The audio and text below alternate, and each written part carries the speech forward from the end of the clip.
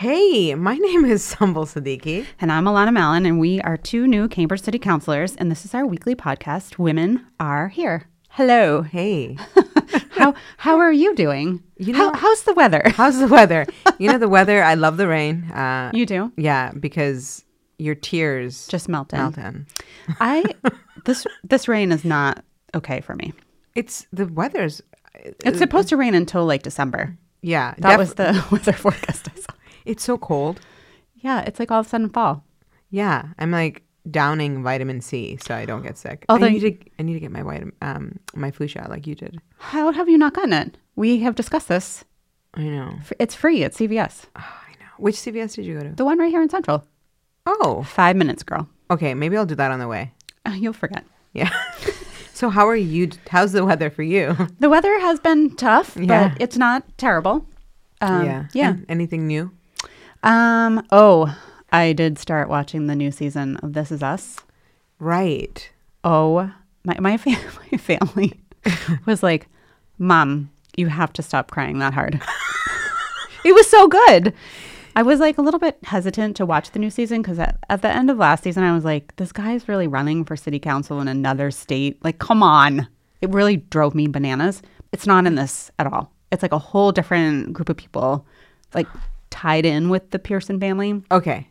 But it was, the way that the first episode got brought together was like the same as the very first episode where they're like, you're like, oh my God, they're triplets. I get it. Okay. No, it was really good. I have to watch. I have to admit, Well, you stopped watching before we even found out how the dad died. I know. I don't know what happened to me, but I still watch Chicago Fire and Grey's Anatomy and Blackish like every week if I can. Not when it's airing, but like I have like one chunk of time where I'll just like binge. Hit them all. I'm just like, oh yeah, catch up with your stories, as my grandmother would say. Just gotta catch up with my stories. Exactly. I do have a recommendation for a new spot if you want like bubble tea or a latte or something. So It's called Abide. It's at Middlesex Lounge? Yes. It's been there forever. I didn't know that. Oh my God. So it's open from 11 to 8. Yeah. And then like it's a nightclub. So I went in there yesterday because I saw like a Facebook ad. I got something called the Pink Panther. It was a strawberry hazelnut latte. Honestly. Okay, that sounds gross though. It wasn't. Okay. It was amazing. Okay. And the woman who owns it, her name's Jamie. She lives in Cambridge and it was funny. She was like, "Oh, you're Sumbul Siddiqui." I was like, "Yeah." Oh my God, you're famous. My friends had door knocked her. That's funny. Week, so it was like all it all came together. Anyway, I was like, I swallowed basically. I just like inhaled that latte. Anyway, for those of you who don't know about it, because I can't be the only one. Well, I only found it because I did one of those like Central Square uncovered tours. Okay. And they took me in there and I was like, I had no idea. This was like a year ago. Everything in there is delicious. It's amazing. It's amazing. It's such a good idea to open a nightclub like during the day for something like that. Yeah, it's a huge space. You can just sit in there and like drink your latte. Anyway, to our listeners, please go. It's on Mass Ave. It's right next to Darwin's. Yeah, and support a good local business. Yes. And really delicious. Strawberry hazelnut latte. Anyway, so that was my news for the listeners. Good tip, everyone. Okay, so we have had a semi-busy week. Monday night, we had a pretty big, long meeting at the City Council where we had a tax rate setting hearing. So every year, the city manager puts together with his staff the annual property tax rate. So we're going to try to make this fun as taxes can be.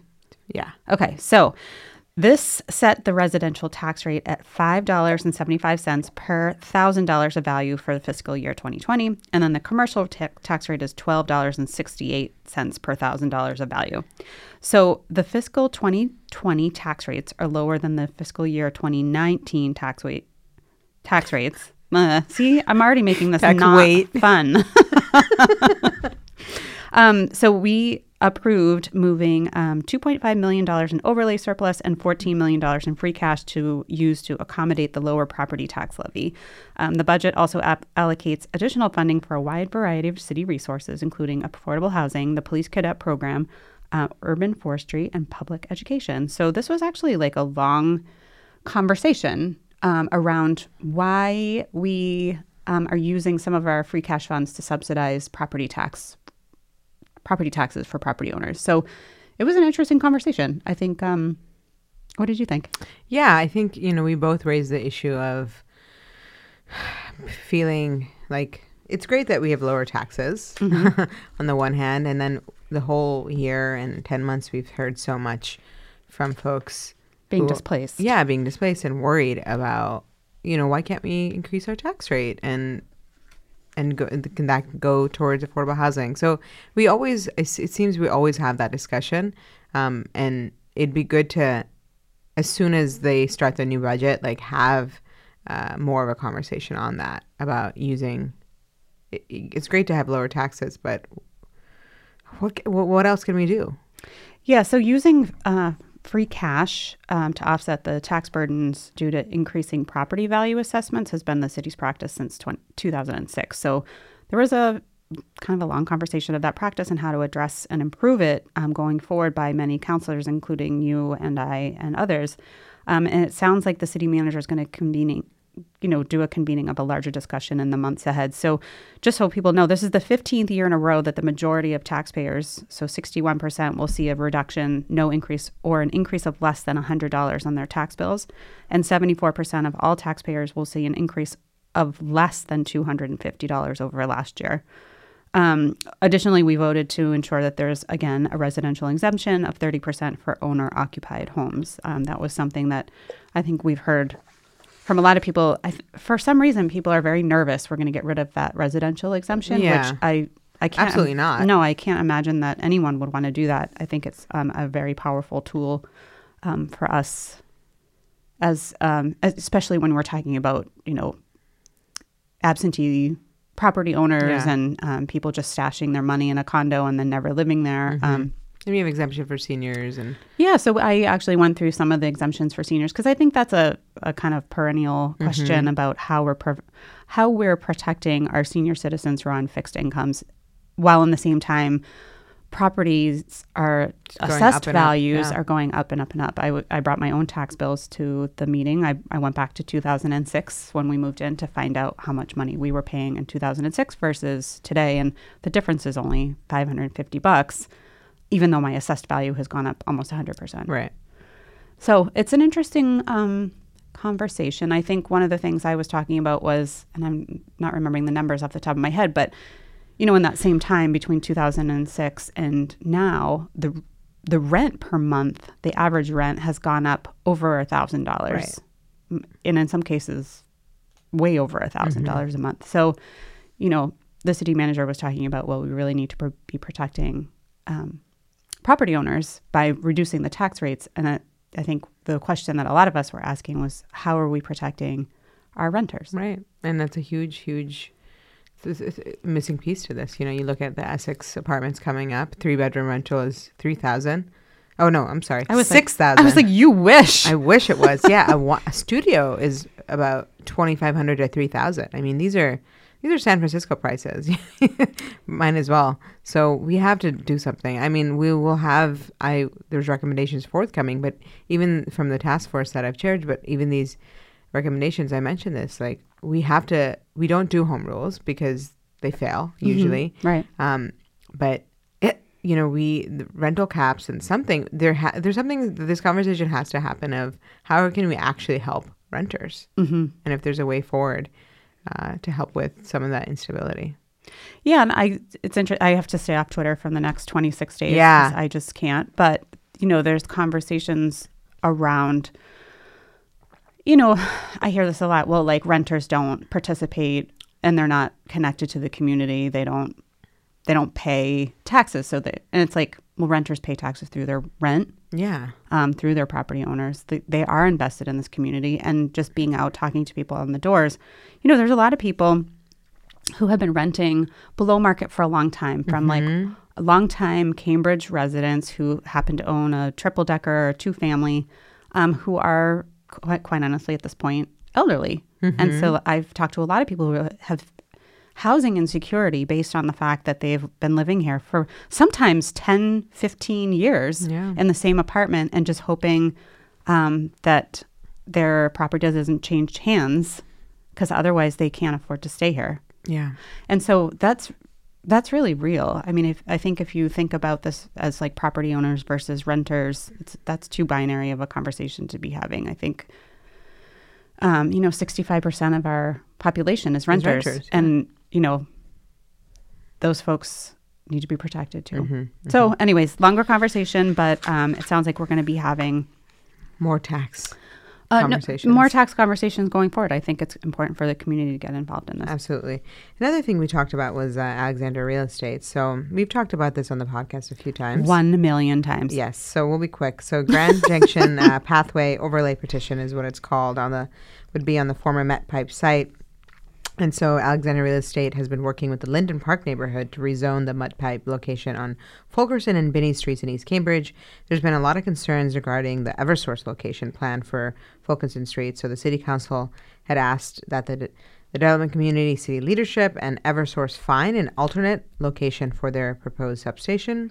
And these conversations have been happening, and they've yet to find a suitable alternative. So we were told that in 4 to 6 weeks, we'd have more information and a new location. Perhaps, mm-hmm. Right. So in order to give that group more time to facilitate those conversations, Alexandria has asked the council to take no action on their petition. And so what that means is that they will refile the petition and the matter is going to be placed on the table. Yeah, so hopefully that will give some more time to have those conversations. And I know we had a meeting with Eversource last week. 2 weeks ago. I don't know. Yeah. Where they were, it seems like everyone's coming to the table in good faith to try to find an alternate location and a solution, but it just seems like there's some engineering concerns that they have to figure out before they can commit to a new space. So more on that later, but they will be refiling their petition probably very soon.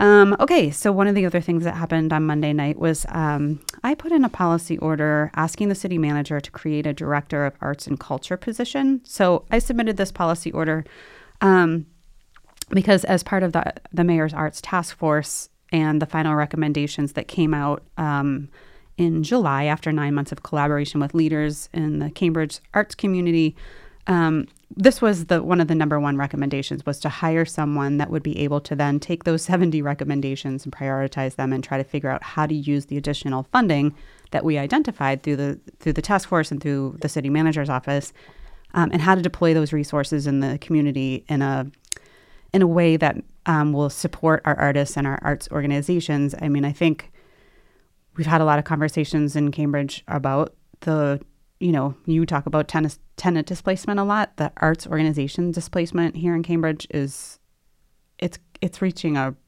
really critical point. Yeah. So it certainly didn't start with EMF, but it was a very public discourse around what supporting artists and musicians looks like.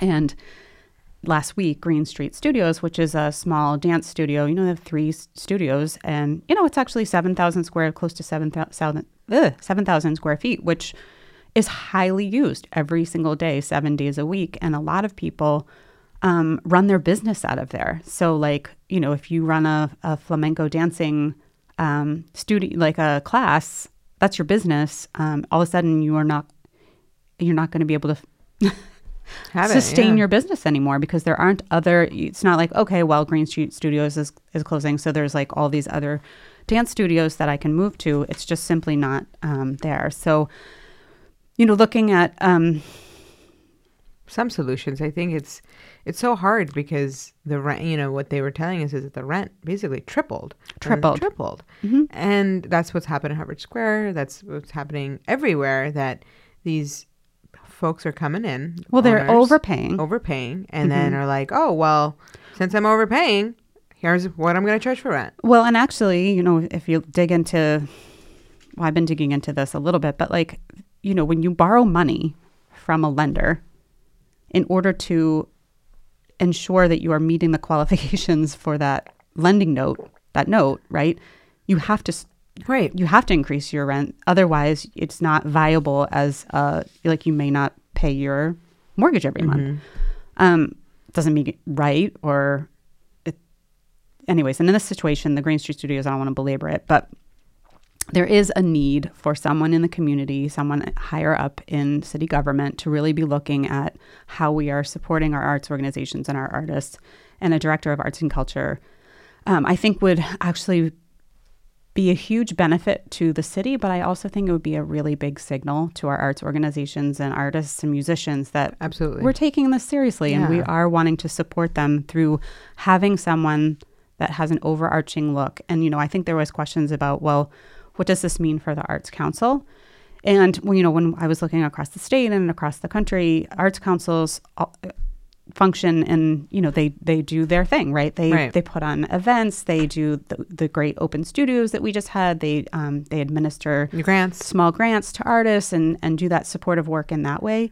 This would be somebody who would be looking at, okay, what programs, what major funding are we going to go after? How are we going to be deploying our vast resources and doing that deep collaboration work that, you know, our Arts Council just doesn't, it's not staffed to do that. The other thing is, you know, it's not just arts, it's culture too. So one of the things we talked about for 9 months during the task force is how are we supporting our very diverse community here with the events that we put on, right? So, you know, if you think about the 12 months of events that we have here, are we really representing the diverse communities here? Are people feeling like there's something for them? Like we talked about this in the podcast, you know, there's a city dance party. Wouldn't it be great to have a Bollywood party? Yeah, like a Bollywood bongo party, of right? course. Like there's, you know, there's just different ways to think about that, and it shouldn't be because there's a city councilor who happens to be Pakistani or a Muslim or you know Afro-Caribbean. It should be some person who is really taking a holistic look at what we do here in Cambridge and how that's reflective of our community. So I'm excited. Yeah, I support it 100%, and I'm glad. You know, we heard from public comment too. We've gotten a lot of emails about this, how people are feeling after this news has come out, and it's difficult. We feel it too, and I think we're trying to do everything we can to make sure that there's not another big high profile closure. But I think this role would help us have some eyes on the ground too.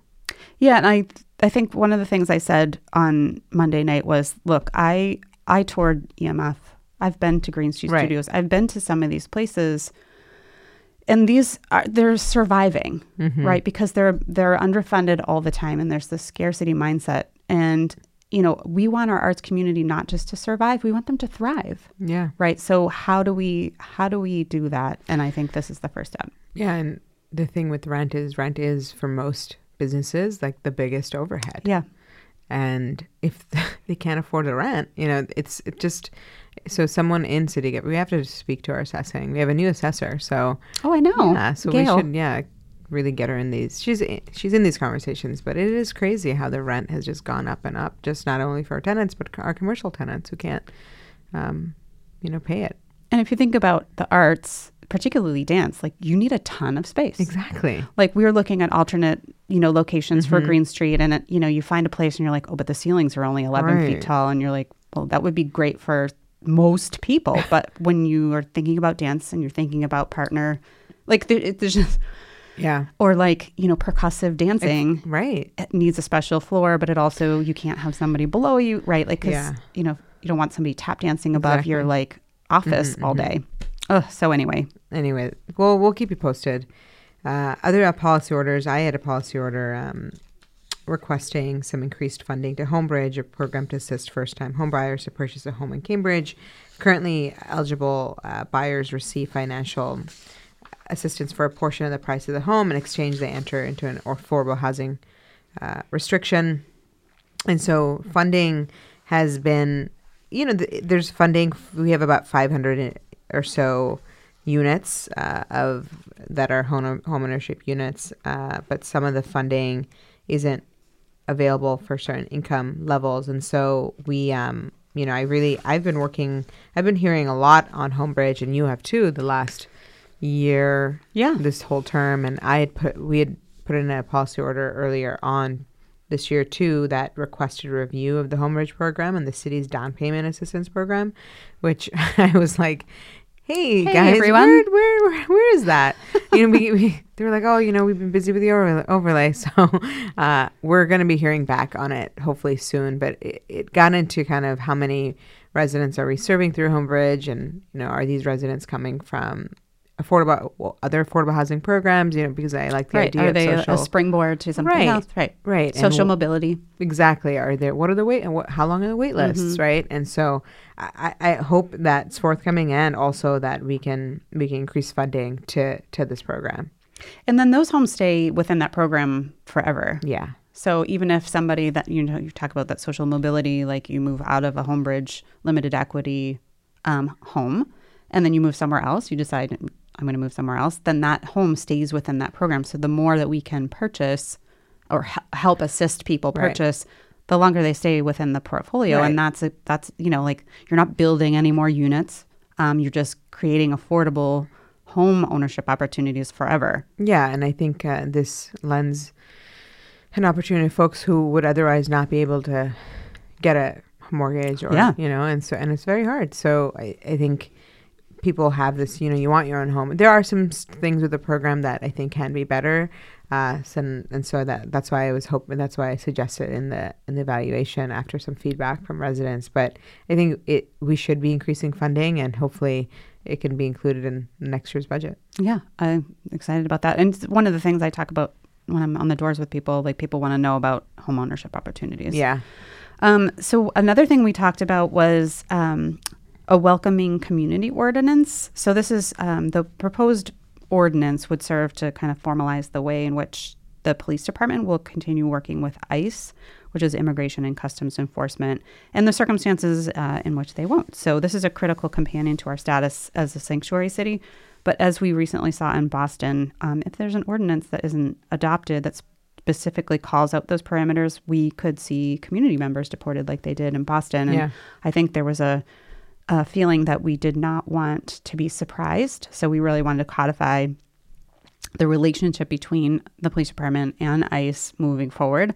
But then there was some concerns around what the city solicitor would need and what the police department would need. And so we had a meeting where I feel like a lot of us felt kind of frustrated that we weren't moving faster on this because, again, I think we just don't want to be surprised. But hopefully we will have that back from the solicitor's office quickly and be able to finalize this ordinance. Absolutely. I will sleep better at night for sure. Yeah, and I think there was this discussion of like policy versus ordinance, and I liked what you and others had said, like policy is much less enforceable.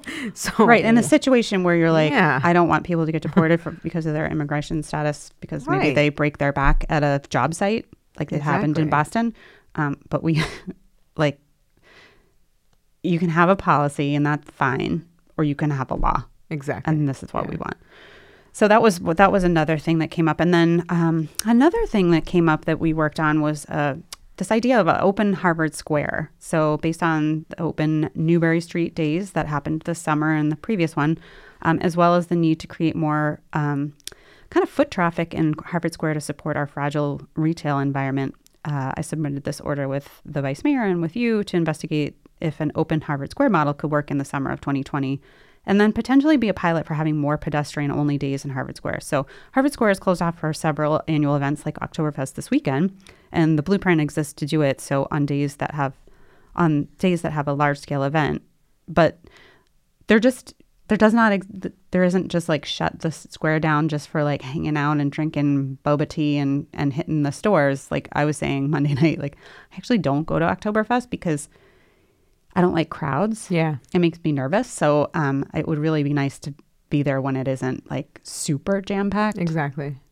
And I think it would really be a boon to the local retail environment if there was people there. I mean, just taking back the streets. Let's do it. Yeah. Hopefully, I don't know when that mall is supposed to go up, but there is a lot of, hopefully the construction is not. It's so weird that building is just. It's just so weird. But it's just gone. I know. It's like.